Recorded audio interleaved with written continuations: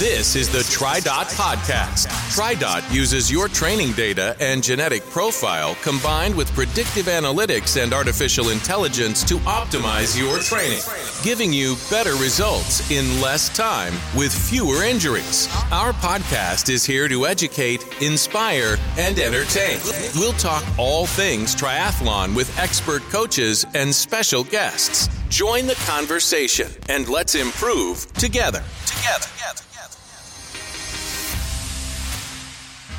Welcome to the show. It is Triathlon Mythbusters Day, where we will present several multi-sport principles that are commonly believed to be true, but, plot twist, they are not as true as they seem to be. I am pumped to get into this.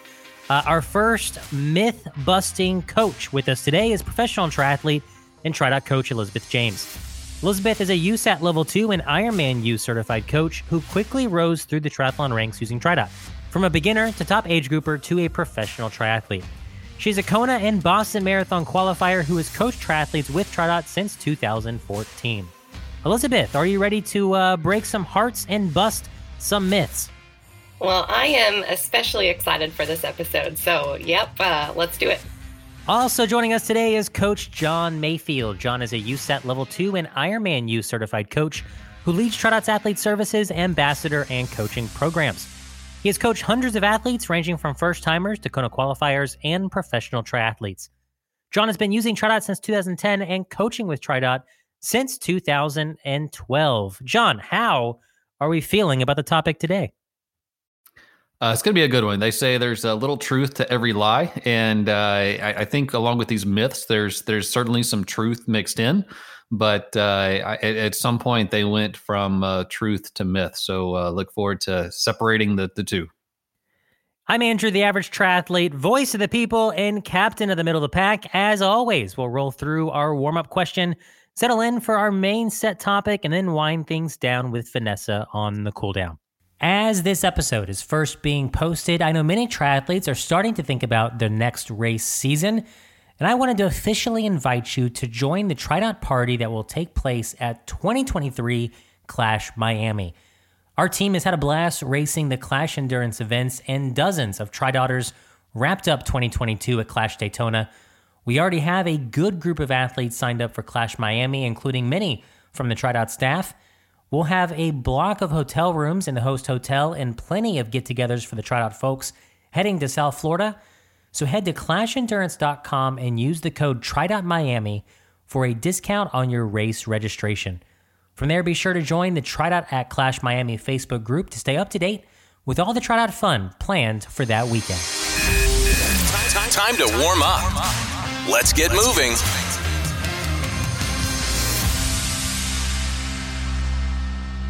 Triathlon is a wonderful sport filled with wonderful people. It's easy to get hooked on that multi-sport life. But as much as we love our sport and its community, nothing is ever perfect, now is it?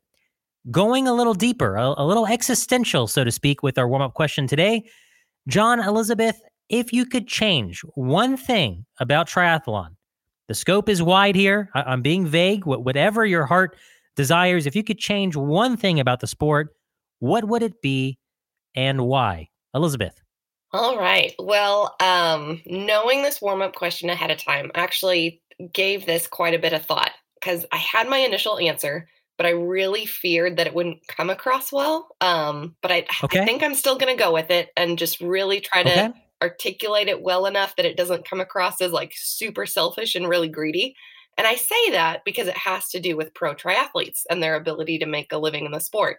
So my disclaimer here is that this was my thought like many years before I even, considered going for my pro card. So hopefully y'all are going to believe me on that and don't, hold this against me as just being super selfish. But circling back to that point, it's very hard for most professional triathletes to make enough money in the sport to, pay their bills. There are so many pros that are just, going into a large amount of debt in order to continue racing. And there are so many great athletes in the sport that because of that, they only spend, a couple years really going after it. And then they kind of get nervous and say, I probably need to like go and get a, quote, real job now. And I think it's so unfortunate that, what are some of the best athletes in the world are paid pennies compared to what other professional athletes are paid. So it'll be interesting to see, what the PTO continues to do and what happens over the next few years. But that's one thing that's always just kind of irritated me, fascinated me, is just the discrepancy in what the pro triathletes are paid when you look at that compared to other professional sports. Yeah, and how interesting could the professional ranks of our sport be? How diverse could that field be if it was more attainable of a career path for more people? PTO, like you said, is trying to change that. We had a fascinating podcast episode with Cody Beals in the year 2022 of the podcast, where Cody just kind of broke down what the financial life is like for a pro triathlete, what it takes to make it financially on the circuit. To your point, not everybody can do it. And yeah, it would be great if that was something that was a little bit different, to see more people be able to take a full-time crack at being a pro in the sport would be great. John Mayfield, what is your answer to this? So I am unashamedly going to be quite selfish. This is self-promoting, but it's possible, but it's not. I think for me, it's the time. I wish it weren't so time-consuming. But it is, and it's a catch-22 even in that. I mean, it's a lot of time we spend doing what we love. And it's about a lot of times that time is great. It's what we enjoy. It's time with friends and other, but it's also time away from other things. I used to be an avid golfer. I haven't hit a golf ball in years because all of my free time is now wrapped up in triathlon. And there's a lot of time away from family, especially like on weekends when doing those long rides and traveling to races and that sort of thing. A lot of times it's missing out on other things simply because it is a time consuming activity. So if I could change one thing, which would be really hard to do, I wish it, maybe it's one of those things like I just wish there were more hours in the day, more hours in the week, just so we could fit it all in. You could probably spend less time on the sport. You would just be much less competitive and probably have to curb back the distances of which you race, of course, right? But yeah, and that's kind of what I was getting at. Is like I don't necessarily want to spend less time doing triathlon. Yeah, I just want more time for other stuff. Okay, I get you. I'm tracking with you now. Maybe it's like a 25-hour work week or something like that. We need work and other stuff just gets in the way. Yep, I get you.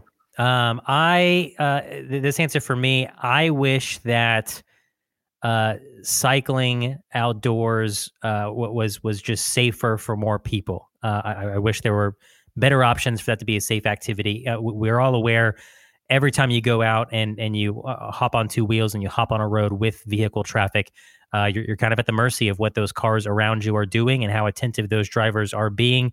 And I don't know what the fix is here. I don't know if it's better cycling infrastructure for in more places and more towns. I don't know if it's just I would love if there were like cycling facilities, right, where they were just like acres of property or state parks that had more trails and more 5-mile loops and circles that were closed to vehicles where you could just kind of safely ride your bike. We all know Zwift is great. Rouvy is great. Training indoors is very productive, but there is no joy like getting on two wheels outside in the sunshine, getting that fresh air going into your lungs, and enjoying a ride, whether it's by yourself or with friends. And I just wish that it was safer for more people to do that. That would be what I would change. We're really interested to hear what our audience has to say here. I know there's some things that I considered saying here that are different, and I'm sure our audience will have some opinions. So when you look at the sport of triathlon, what is one thing that you would change? We're going to throw this question out to you on the I Am Trot Facebook group to see what you have to say. So find the post asking this question to you. Can't wait to see what you think. On to the main set. Going in 3, 2, 1. Delta G ketone drinks are revolutionizing the way many of us at TriDot fuel our triathlon training and racing. And the more we've used Delta G drinks, the more we've been struck by the noticeable impact Delta G Performance and Tactical have on our recovery. As athletes who train almost every day of the week for 3 different sports, Delta G's boost to recovery is a total game changer for triathletes. Try adding just a small serving of ketone ester mixed into your post-workout drink and experience the recovery boost for yourself. As you recover while you're asleep, try just a small drink just before bed. The team at Delta G even offers free 15-minute one-on-one consultations where you can learn more about jumpstarting your post-workout recovery with Delta G ketones. So head to the website to learn more about fueling and book your free 15-minute consultation. When you place your order, use code TRIDOT20 to get 20% off your Super Fuel ketone drinks. What if I told you that not everything you've heard about triathlon is true? The fact is, you probably wouldn't be all that surprised. I mean, there is a ton of info out there on how to train and how to be a good little triathlete. A lot of it is good info. Some of it started off right, but is now outdated. And some of it, is just plain wrong. That's why Coach John and Coach Elizabeth are here to help debunk 15 triathlon training myths. Let's get into it. Myth number 1, large training volumes will yield the best results, and long course preparation must be started in the preseason to build a base. Why is this a myth? Debunk this for us. All right, I'm going to jump in here on this one. So I think the first thing to say is just that, more isn't always better. And I mean, we've talked about that on the podcast before, and we're going to say it again here today. Athletes are often just lamenting over the numerous training hours that they're logging while preparing for a triathlon. I mean, specifically those half Ironman or full Ironman distance events. I mean, goodness, that was even part of John's warm-up question. It takes a lot of time. And so they're claiming, that in order to really be successful at these longer course events, they have to start logging these long hours, months and months and months ahead of time. Sometimes even they claim, really start a year ahead of time. And they talk about how those hours are making them really fatigued, causing them to miss out on all of those family events. It's compromising maybe their pace. They just feel like they're going slow all the time, getting a whole bunch of niggles, little injuries. And they just think that that's part of the process. Like this is, just what you have to do in order to be successful. And it doesn't have to be that way. And I mean, that large volume training is often based in fear and just ensuring that athletes put in enough distance or enough time to really successfully get to the finish line. Not, get to the finish line in their best possible outcome, but just even being able to make it. And, while logging these endless hours can produce, enough endurance to adequately cross the finish line, athletes are really missing out on their best performance because of that. And that's one of the things that, we've kind of come back to in some of these like TriDot principles of fast before far and strong before long, where TriDot is prescribing training for each athlete that produces the best possible race result. And so when athletes are working at the volume and intensity that's appropriate for them, not only is their peak performance attainable, but, they have time to spend on life's other priorities that, in January, February, they're not necessarily going out for 6 to 8 hour bike rides on the weekend when their Ironman is in October. And so it's really not about how much training you do or how much you're doing in comparison to others or what others say you need to be doing. It's doing the right amount of training for you. And we've said that before. We'll say it again. It's about doing the right training right. And more is not the answer to necessarily producing your best results. Yeah, and we certainly see on the I Am TriDot Facebook group when experienced triathletes join the group, or even when some newer triathletes join the group, and like you said, they might look at the other triathlete in the neighborhood, or they might look at a triathlete that's signed up for the same Ironman as them, and they might see, oh, so and so is already doing 80-mile bike rides, 4 miles out or 4 months out from this Ironman. TriDot has me biking 2 hours max. Like, man, am I not training enough? And it's like, no, you are fine. What they're doing is a myth. It's an outdated myth to train the way that they're training. Okay, moving on to myth number 2. Thank you, Elizabeth, for debunking the myth that training for long base miles is required a long way out from race day. Myth number 2 is this: to be a successful triathlete, you need to be training to swim, bike, and run all of the time. You need to get as much of all 3 sports into your training week as you can to be successful in this sport. John, talk to us about this myth. So this really comes from, or I guess it's debunked by really prudent training. When you are taking a high level approach to your training and really getting specific in how we are structuring the training, what is being prescribed, what is the intent and purpose of every session, so that, as Elizabeth mentioned, doing the right training right to produce your best overall results. So it's about having the proper amount of each and being able to determine how do we allocate resources between the swim, bike, and run. How much volume in a given week do we allocate to each of the disciplines? How much intensity, what levels of intensity are going to be prescribed within those sessions? So there's a whole lot to it. And fortunately, that's the part of the magic of TriDot, is able to prescribe all that specifically for each individual, so they'll know exactly what volume, what intensity, what amount of intensity, level of intensity, all those kinds of things, partnered with adequate recovery. So it's not necessarily about just getting in as many sessions as you can. It's getting in quality sessions and getting in the right amount of sessions. So as Elizabeth mentioned, it's not all about getting in as much as you can. There's that common thought: if some is good, more is better. I think that's definitely applied regularly in triathlon. But as she debunked earlier, it's not always about doing more. It's about doing what's right.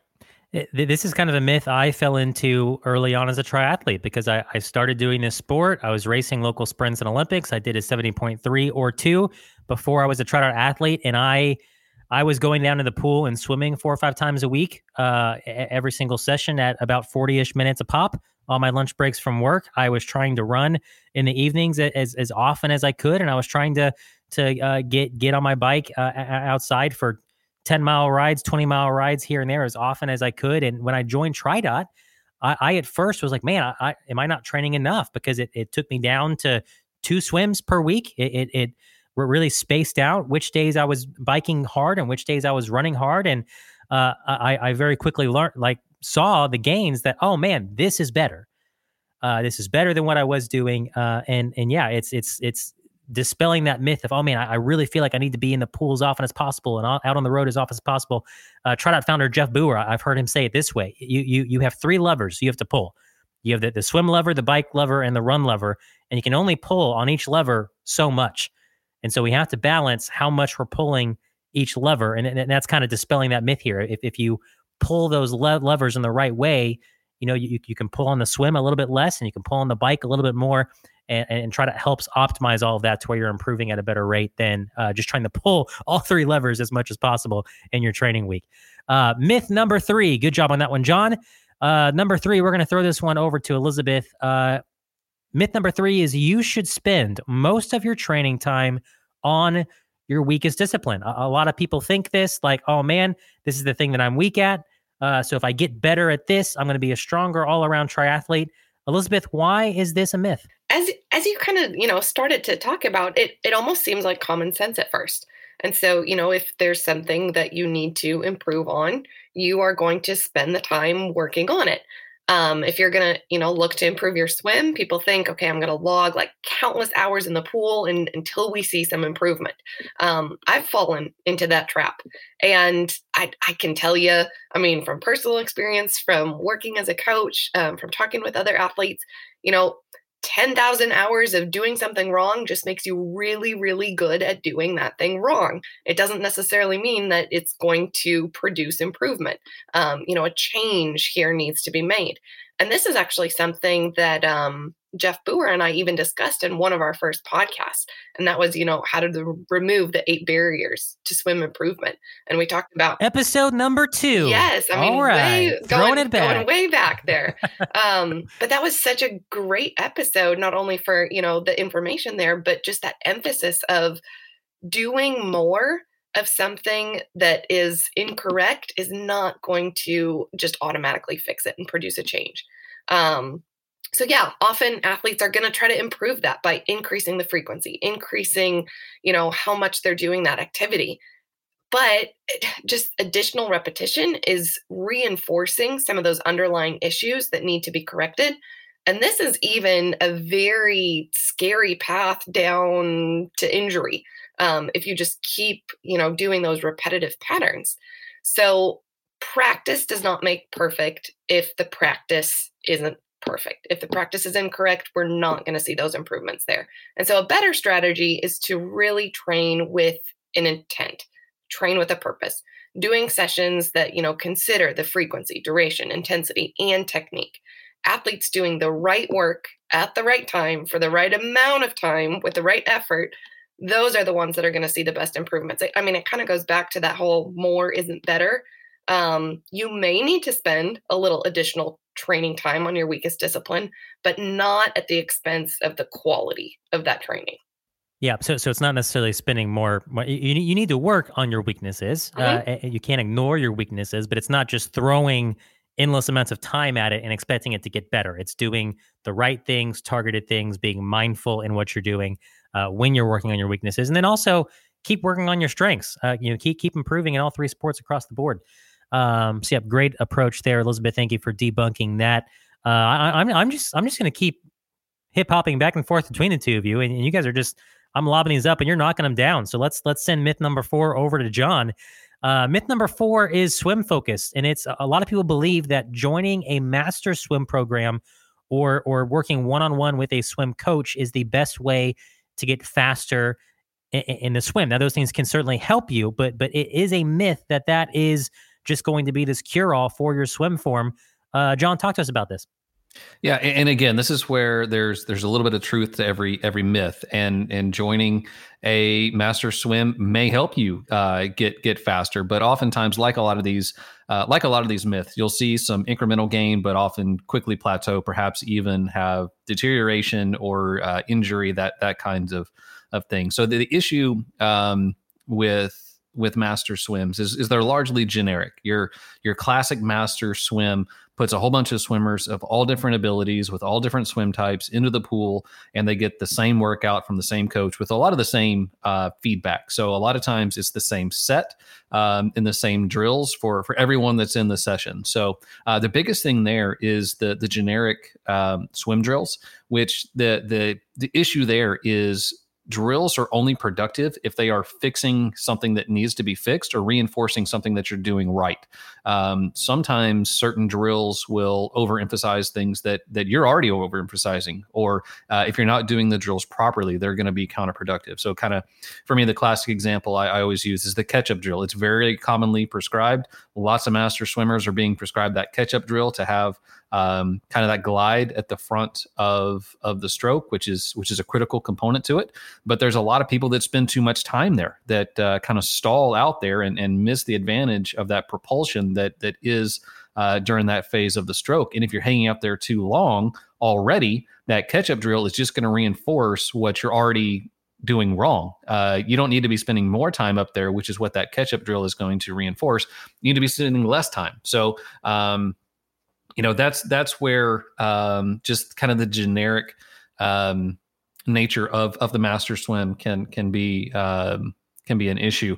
Also, just the generic sets. It's the swim set you need to be doing likely is different than person in the next lane, or perhaps even in the same lane from you, depending on your abilities, your goals, what you're looking to do, what the rest of your training looks like. It really comes down to the individual, and that masters is kind of the opposite of that. It is very much a group focused thing. Oftentimes too, the feedback that you're going to get from that coach is flaw or symptom based. So they're going to see things like, oh, you're crossing over, so just reach wider. And oftentimes there's a root cause to that that is causing that. And that goes back even to that same podcast number 2 that Elizabeth mentioned, going back to some of those fundamental things that allow us to swim proper. And when we don't have them, things like balance. There are certain symptomatic things that aren't going to get better simply by over-exaggerating the other way. So just to plug our cure for this is TriDot Pool School. That's where we go back and really start from a foundational level to ensure that every swimmer that goes through Pool School has proper technique and really has those fundamentals, things like balance in check. And before we even move on, we want to make sure that all those things are working proper. So in most cases, the best way to make those swim gains is to go back and make sure that all these things are proper, and doing them correctly. And Pool School is a great way to get that. I want people to hear our heart here. Our intent is not to say that master's swim programs are stupid and you should never go to them. Our intent is to view them as what they are, and they are not a replacement for learning proper swim form from the ground up. And that's not typically what they do. To what John, what you're saying, you will have a coach on deck. That coach will point out some things to you as you're swimming. That's fine if you have a nice base for what your technique should be. It's good to have eyes on you, and that can be productive. A few weeks ago on the podcast, Trident Ambassador Lauren LeBlanc was on an episode with us, and she referenced how she really likes attending her Tri-Masters swim group in her local area, because it's just a nice community of triathletes to swim with. And that's great. If you're going to a master swim group and it's getting you in the pool with other athletes, and that's motivating you to get into the pool and train, master swim programs are great if you're just using it for the right reason in the right way. And you've already done something like a Tri-Dot Pool School to really lay the foundation for your swim form. I completely agree with all of that. I've participated in masters swims in the past, but and a lot of those comments I made came from my own personal experience, where I was just kind of prescribed generic sets and did. I didn't really advance a whole lot, didn't really get faster in my time, but it's a lot of fun. I probably swam more consistently, which there's absolutely value in that. I enjoyed it, swimming with those other people. So absolutely, there's a place for it. But if you're singularly focused on improving your swim, getting faster, swimming longer, that may not be your best course of action. Try myth number 5 is that triathlon training is exhausting and triathletes are just tired all of the time. Therefore, it is good to take a rest day each week. Elizabeth, why is this a myth? I'm excited that you kind of lobbed this one up my way, because I feel like one of the questions that I've gotten a lot over the past couple of years is people saying, okay, so, what day is your rest day?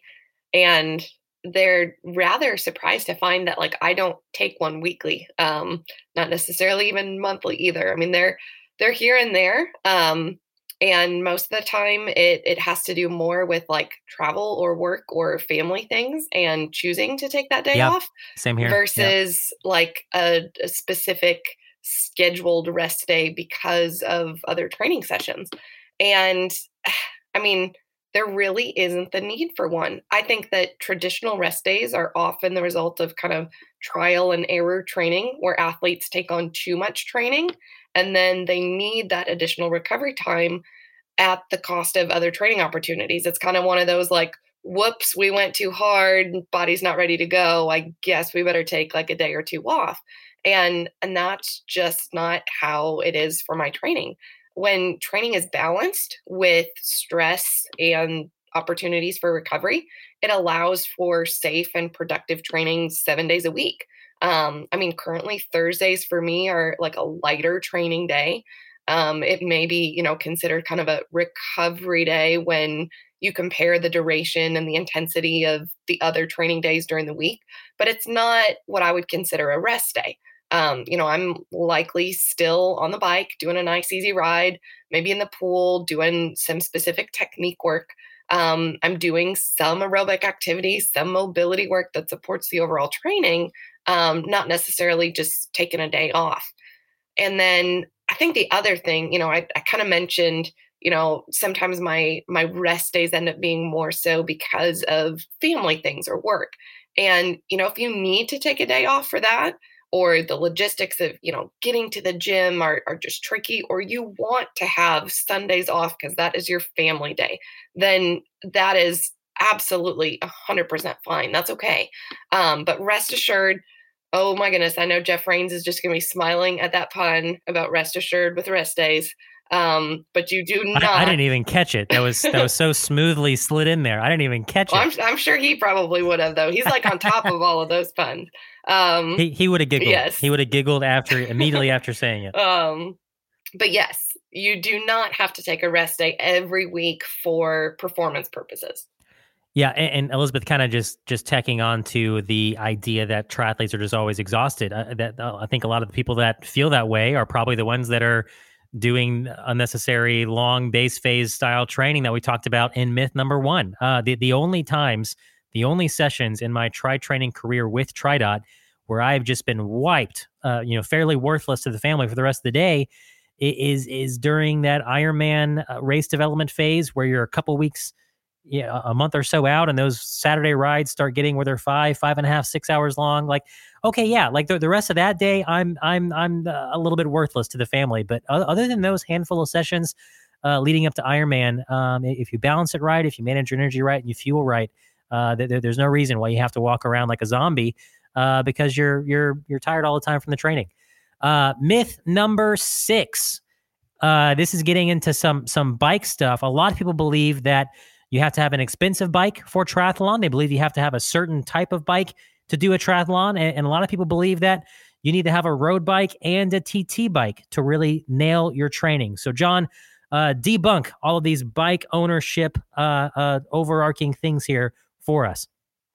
So the easy one is the expensive bike. They're great. They're sexy. They're a dream to ride, but absolutely not I'm necessary. Looking at mine right so now. Many triathletes. I'm just gazing at its beauty. Yeah. Mine's in the shop, so I miss mine. Mine is. I'm staring at an empty bike rack and reflecting fondly upon mine. But yeah, so so many triathletes do really well. There's not a correlation on the performance end. It's kind of funny sometimes to see some of those first athletes off the bike into T2, and some of them are on older, not super high end, Absolutely. and it's actually pretty cool to see. So there's not necessarily a correlation between performance and how much you're spending on the bike. Sure. There are technologies that you can buy. There's some free speed, quote unquote, that you can buy, but absolutely not necessary. Also, it's not necessary to have a road bike. I absolutely consider myself a triathlete. I'm an okay triathlete. And even though I do have a road bike, I might as well not, because it's covered in so much dust. I've not ridden it probably in 2 years, and that's because that's when we did Alcatraz, and it's we were advised properly to take a road bike to Alcatraz, and I was glad I did, but I enjoyed riding it for those like 15 miles with Andrew there at the end. But yeah, I've just not had the need or even the desire to really hop on it since. At best, it's like today, if my bike is in the shop, I could go out on it, but you train like you race, or you should. It's practice like you play kind of a thing. You want to spend lots of time on that race bike to ensure that you are comfortable in the time trial position, that you have the handling skills necessary to handle a time trial bike, especially the deeper tube, deeper wheel type frame, so you're comfortable with it. You want to be proficient in things like reaching for hydration and food and all those kinds of things. So, it is important to spend a good amount of time on your race bike, assuming that is a time trial bike. And sure, I mean, there are some benefits to riding a road bike, but like we said, there's some truth to all of these myths. So definitely not knocking road bikes or anything like that, but is it required? Absolutely not.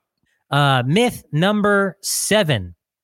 A lot of people believe that you can kind of, once race season hits, you can throw a lot of races on the schedule and you can race your way to your best fitness. You go do a race every single weekend, every other weekend, and by having those races on the schedule and going out and putting forth those race day efforts, you will be fitter that way than by racing less often and training more. Elizabeth, why is this a myth? Okay, yeah, let's tackle this one. And I like this one, especially as the planner side of me comes out, because many athletes will begin kind of their season with the goal of completing a certain number of races that maybe, over the past year, they've kind of written down ooh, that one looks cool. Yeah, I'd really like to do that.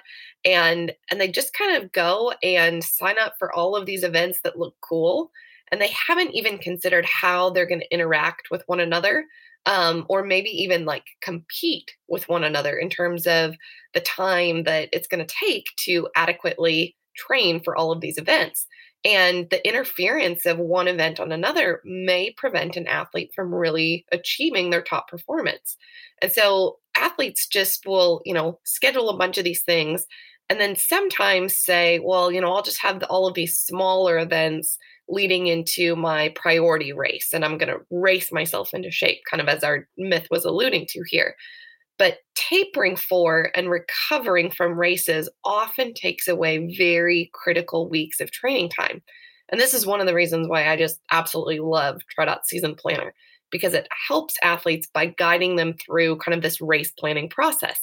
And it's going to optimize your training based on, your current level of fitness and the timeline that you have between now and your next race event. And it's going to help athletes kind of determine as they're putting their schedule together, like, is this race going to be optimal for me to put on? Is it not even available because I don't have adequate time between these two events? Do I not have enough time to really prepare myself for it? And it forces them to think about where they want their priorities to be in racing for that next year.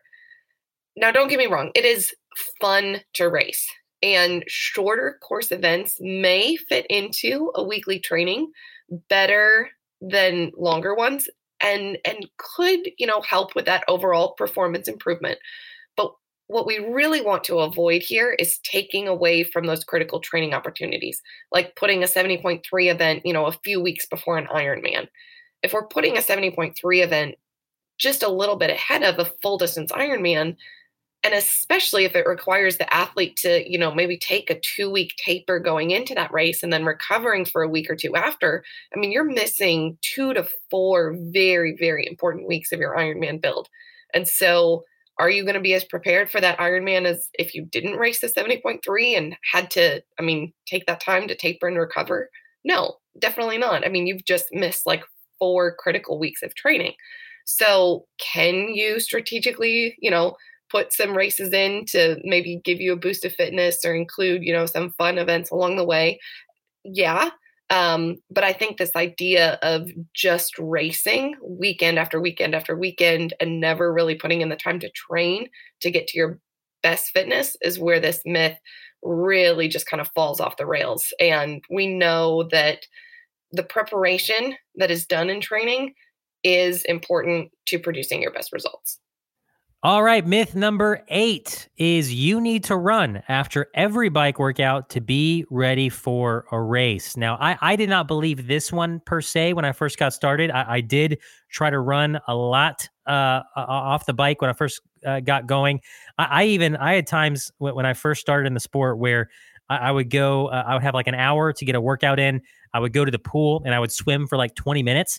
I would get out, I would dry off as quick as I could, and I would head into like the spin room at the gym and just like bike for 20 minutes. And I thought, man, this is real. I'm being really smart. I'm practicing biking out of the pool. And looking back, I'm sure those sessions did absolutely nothing for me. I wasn't in the water long enough to build fitness in the water. I wasn't on the bike long enough to build fitness on the bike. But man, I thought I was really practicing that transition. But certainly a lot of people think it's a 3-discipline sport. On race day, I have to go from this to this to this. And so they try to practice that. And this is kind of a myth it is a myth. You do not need to run every time you get off the bike. You do not need to bike every time you get out of the pool. John, why is this a myth? Yeah. So as you mentioned, for those reasons, running off the bike really is an acquired skill. You have athletes that have been running for years and years, very proficient runners, but you put them on a bike for an hour or more, and it's a whole other ball game coming off the bike. And it really is an acquired skill. And I remember back when I first was getting into triathlon and just having those jelly legs and just that really weird feeling. Also having trouble pacing off the bike. Sometimes it was too fast, sometimes too slow. So it really is an acquired skill. So I would say for the new triathletes or those that maybe have kind of been out season for a while and not been doing a lot of those runs off the bike.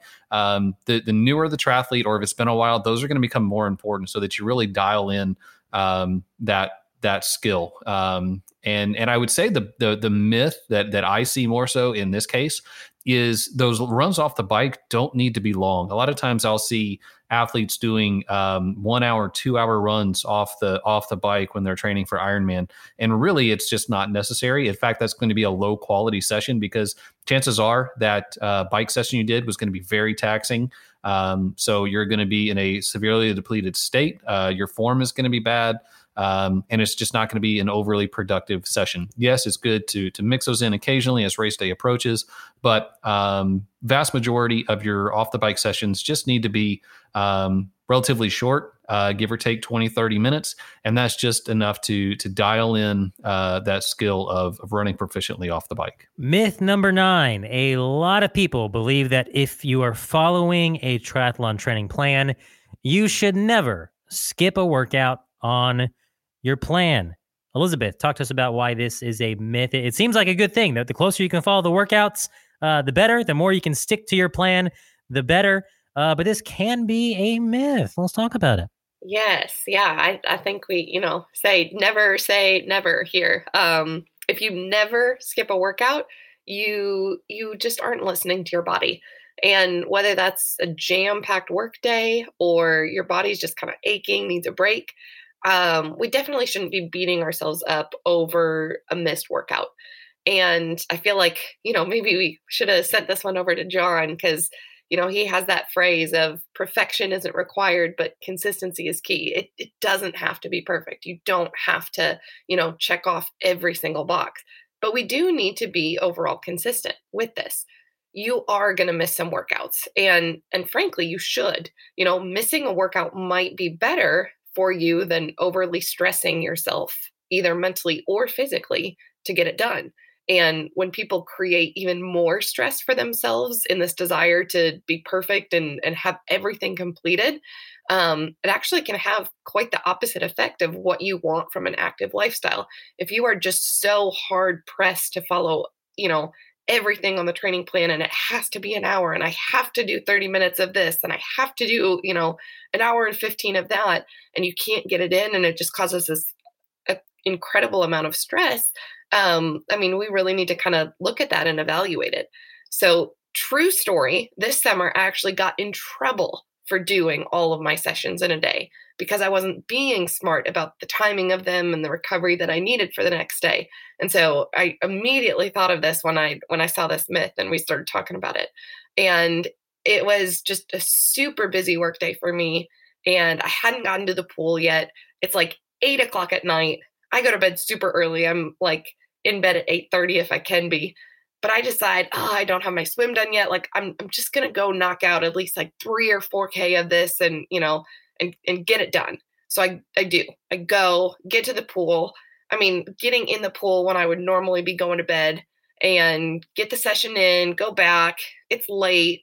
Got to get up the next morning for a bike workout. Bike workout doesn't go phenomenally. Big surprise. I wonder why. Yeah, exactly. Yeah, and I have a nice chat with the coach the next morning. And it was very clear of like, you would have been better just to skip that workout.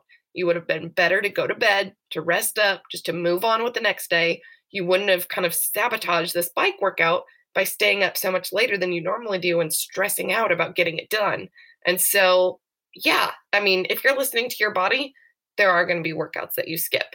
It's going to happen. That's life. And we just kind of need to understand that and move on from it. Myth number 10 is that triathlon will absolutely take over your life because you just have to train all the time. When I first came into the sport, a common joke that I would even hear is triathletes joking with each other that if you do an Ironman and you do not exit the backside of that Ironman with your marriage slightly in trouble, you did not train hard enough for your Ironman. And I always hated that joke. I like my wife. I like hanging out with her. I didn't want to do a sport that was going to put my family life in jeopardy. And I'm sure the two of you feel the same way. This certainly is a misconception. It's a myth that triathlon has to take over our life. John, talk to us about this. Yeah, I'm with you. I've always hated that one. It just, I get it's a joke. I know it's not serious, but man, that's one of those that just kind of always rubs me wrong. And really for two reasons. One is, my marriage is so important and certainly wouldn't hopefully allow anything like a sport or a hobby to interfere with that. And then just the fact that it's just so wrong. It is in fact a horrible myth, perhaps even the worst myth we've discussed. And it kind of goes back to what I said in the warm-up question though. But the fact of the matter is you can still train to race at a high level, be competitive, achieve your goals, and still do that within a reasonable time constraint. Most people have an hour a day to dedicate to their fitness, or if they should. It's just one of those things that if you're properly balancing your life and planning your days, you should be taking it, at least an hour, give or take, for yourself and focusing on your fitness. And you can get a whole lot done in an hour a day. Maybe you've got a little extra time on the weekends or somewhere during the week and have the opportunity to race some of those longer distances. But your lifestyle can absolutely align with your hobby and then your priorities, like your family, your profession, all those other things. So I think it goes back to that myth of that you have to train large amounts of volume, high hours per week to be competitive, and you just don't. So kind of that being said, with that myth debunked, I think we can debunk this one, that triathlon doesn't have to take over your life, and you can still be very engaged, very competitive, and still be happily married. Yeah, this was one of the things that attracted me to TriDot as an athlete in the first place. Is I wanted some smarter tri coaching. I wanted somebody who knew more than I did to be writing my training plan, and the price was right. But even beyond that, the fact that TriDot was promising you can train less because you're training smarter. And sure enough, as soon as I jumped on as an athlete, I was training in all three sports, less hours than I was when I was coaching myself.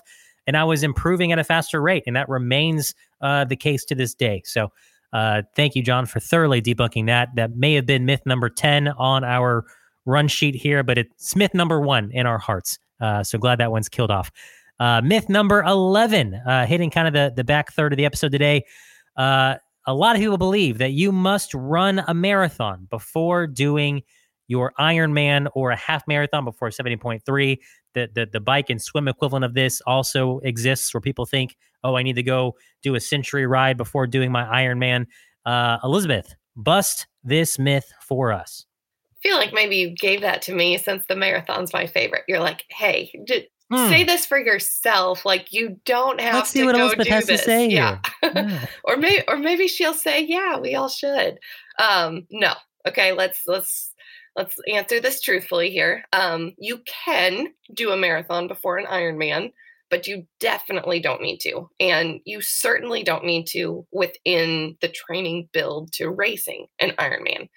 I mean, just as John was talking about, the difference between just running and running off the bike. I mean, running a marathon and running an Ironman marathon are less similar than I think most people would expect, both in terms of the training preparation and the race day experience.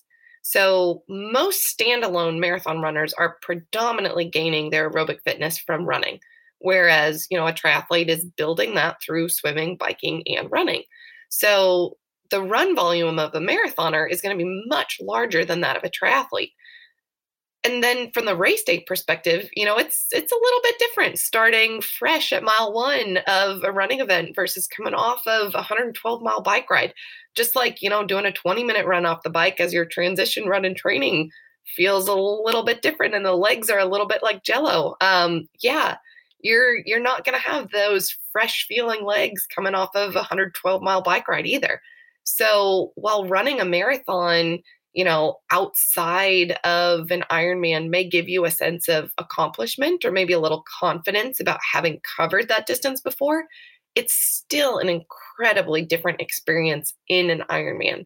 And having run a marathon before doing an Ironman doesn't mean that, your performance is going to directly translate, because they're still very different experiences. I would say that, if you want to do a marathon before an Ironman or a half marathon before doing a 70.3, doing it in the season, like prior to that triathlon event and not as part of those triathlon preparations. Now, I mean, more experienced athletes may be able to do this and not necessarily race it, but use it in incorporation with some of their long run training. I know athletes that just love running. I mean, myself included. And, we want to put those events in every so often as well. But just know that you may be sacrificing some of that performance potential from the triathlon event by placing those other race events in there. Just as we talked about, not racing your way to fitness. There is a cost of racing often. I really think, as much as I love the marathon, it's a much better idea to keep that separate from any preparations of preparing for long course racing. Myth number 12, going into strength training here. I've heard a lot of triathletes express that they are hesitant to do too much strength training because in triathlon, you think that leaner is better and you don't want to bulk up and put this unnecessary muscle on and then have to carry that muscle on race day. John, why is this a myth? Again, there's a certain amount of truth to it, but as a rule, it's a myth. And this is, I was actually talking with Jeff Rains earlier today, who early in the year, he's been doing a lot of weightlifting, and he's talked about putting on a few pounds. He's got a marathon coming up, looking to have a great race, but he talked about I'm a couple pounds up because of this weight training that he's been doing.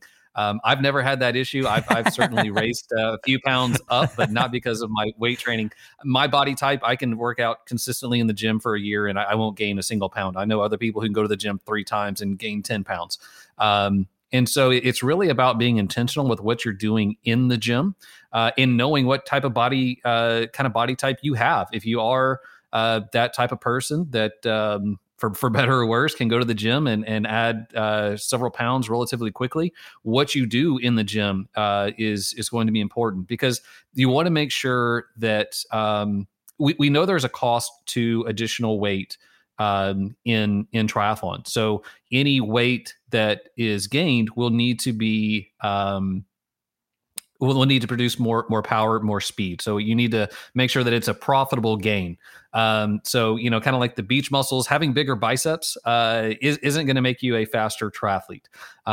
So it's more about being intentional with what you're doing in the gym, focusing on the building power in the muscle groups that you're going to be using to swim, bike, and run.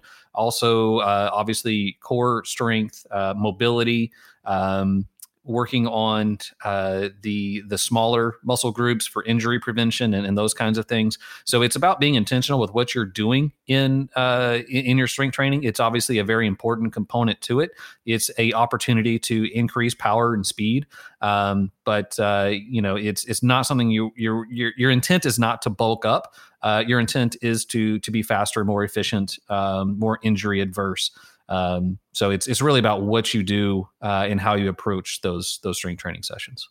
Myth number 13 is that the swim isn't all that important because it is such a small percentage of the race. I've even heard triathletes express that, the swim is just a prelude.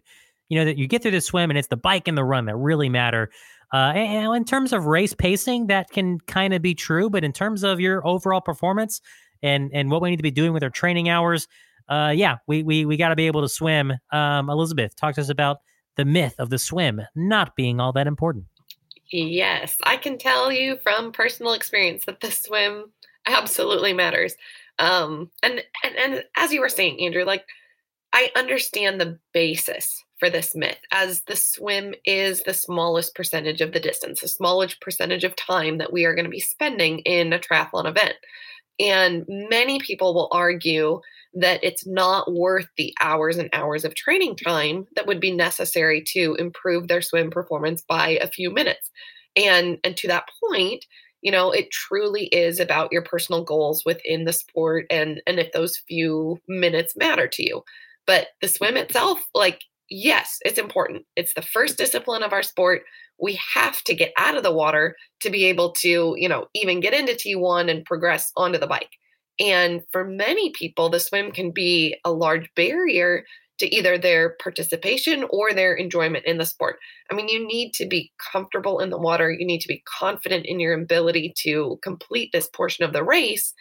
And then I'd say, once you're comfortable, once you're confident, then it becomes a question of your performance improvement and the value, especially your value of your time on that improvement.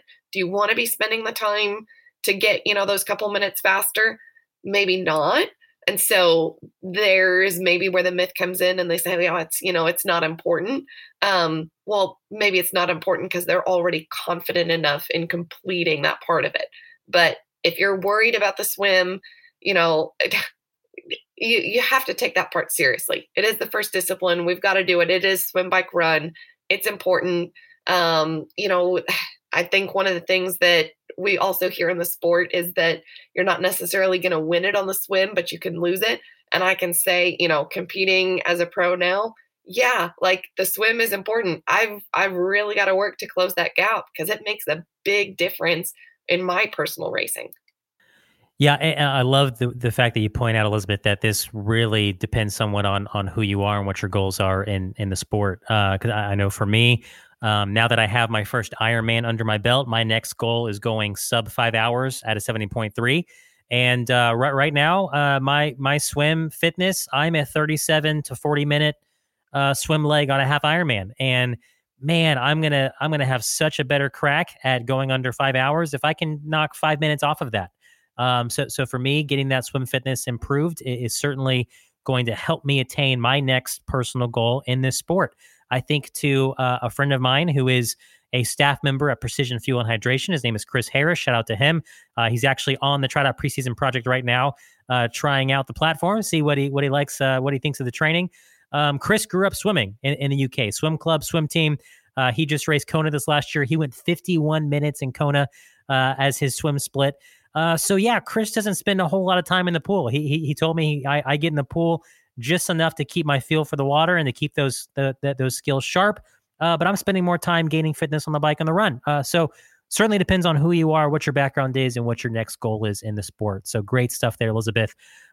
2 more myths to knock down today. Number 14 is all of the training gear in triathlon is so expensive. If you become a triathlete, you're just going to be slinging the credit card around all the time to get everything you need. This can certainly be true, but it doesn't have to be. John, why is this a myth? Oh, it's not a myth. This one's true. This one is real.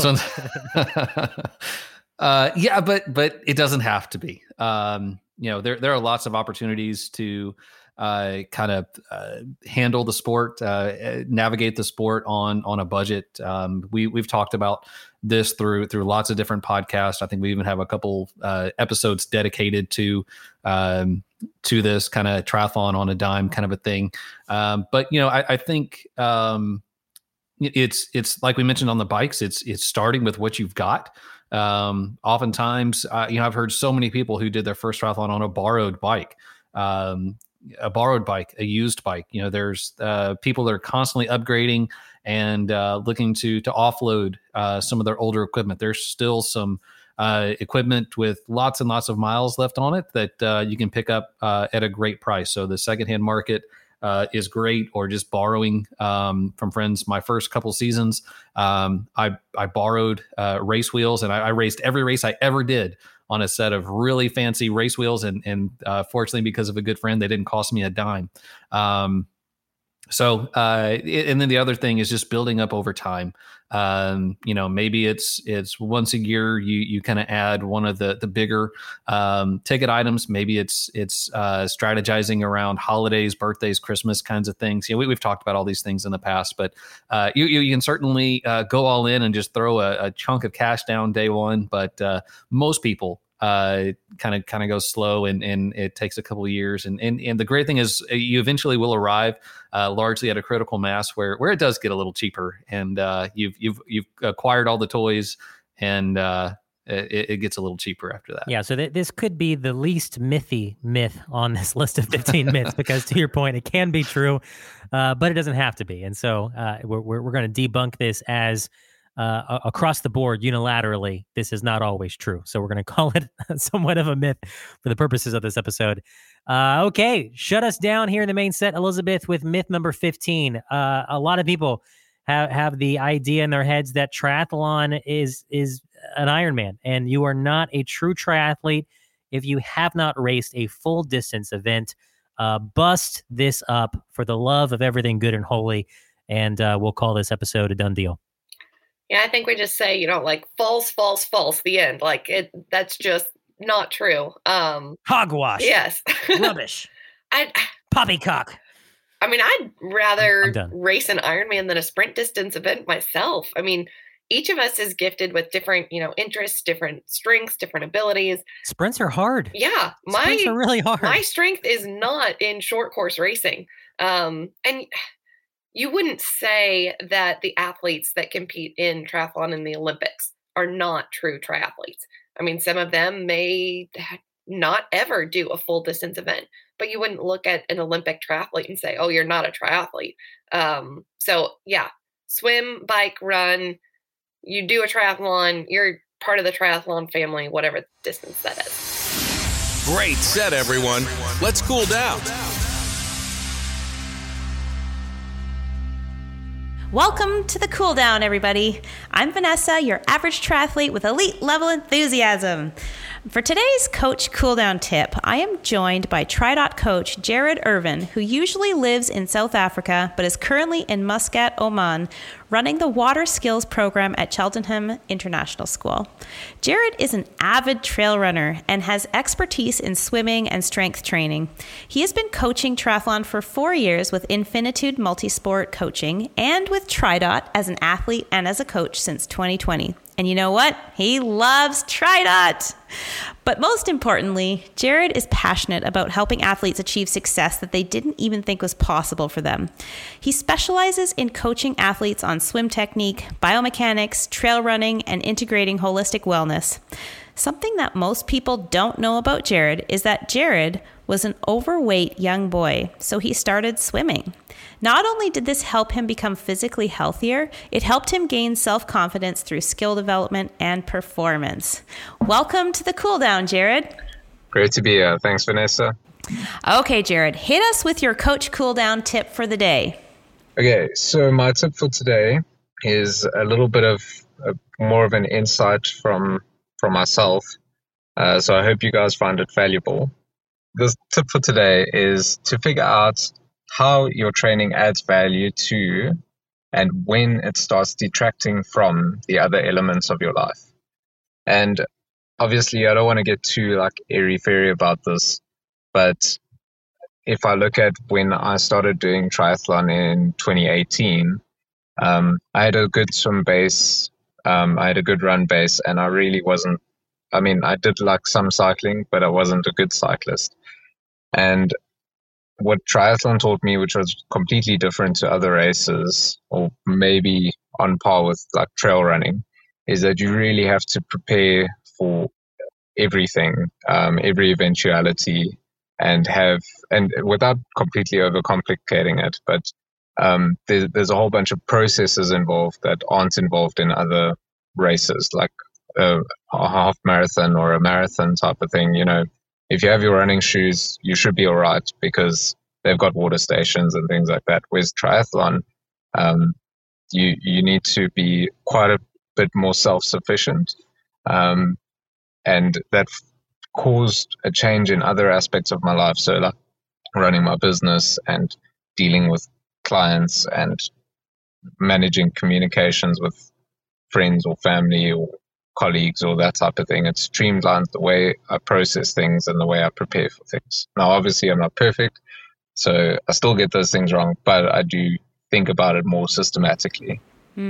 Yeah, I totally agree with you that so many of the elements that people learn from the sport of triathlon can definitely be taken and inserted into various aspects of their lives. And I know for myself as well, the strength that I find in hard training sessions and in racing situations when things don't go quite as planned, the strength that I gather from those moments definitely help me to propel other areas of my life, and to know that it's much easier to do those hard things because I have the skills that I've learned through the difficulty of experiencing, the hardships of racing. So I totally agree with you. Cool. So just on like when being able to notice when it starts taking away from the value of the other aspects of life. So like family and things like that. And I think other people and coaches will also teach this, is you need to be able to know, okay,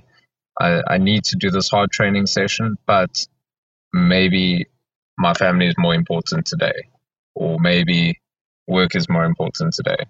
And yeah, I think doing triathlon, you're much more, or should become better at assessing what's the priority. Mm-hmm. Yep, that's also something that's very important, because a lot of people, I think, will, especially as a newer triathlete, potentially, they go all out and they go all into their training, and it can eventually lead to burnout because they've exhausted their training capabilities and they've exhausted their family as well, in terms of their family's ability to put up with all of the things that we constantly ask for as triathletes in terms of time. So I think that it's really valuable to be mindful of how much we're asking of the family to support, and hopefully that can mitigate burnout for the athlete when the time comes. So true. Thanks for joining us. Make sure to subscribe and share the TriDot podcast with your triathlon crew. For more great Tri content and community, connect with us on Facebook, YouTube, and Instagram. Ready to optimize your training? Head to TriDot.com and start your free trial today. TriDot, the obvious and automatic choice for triathlon training.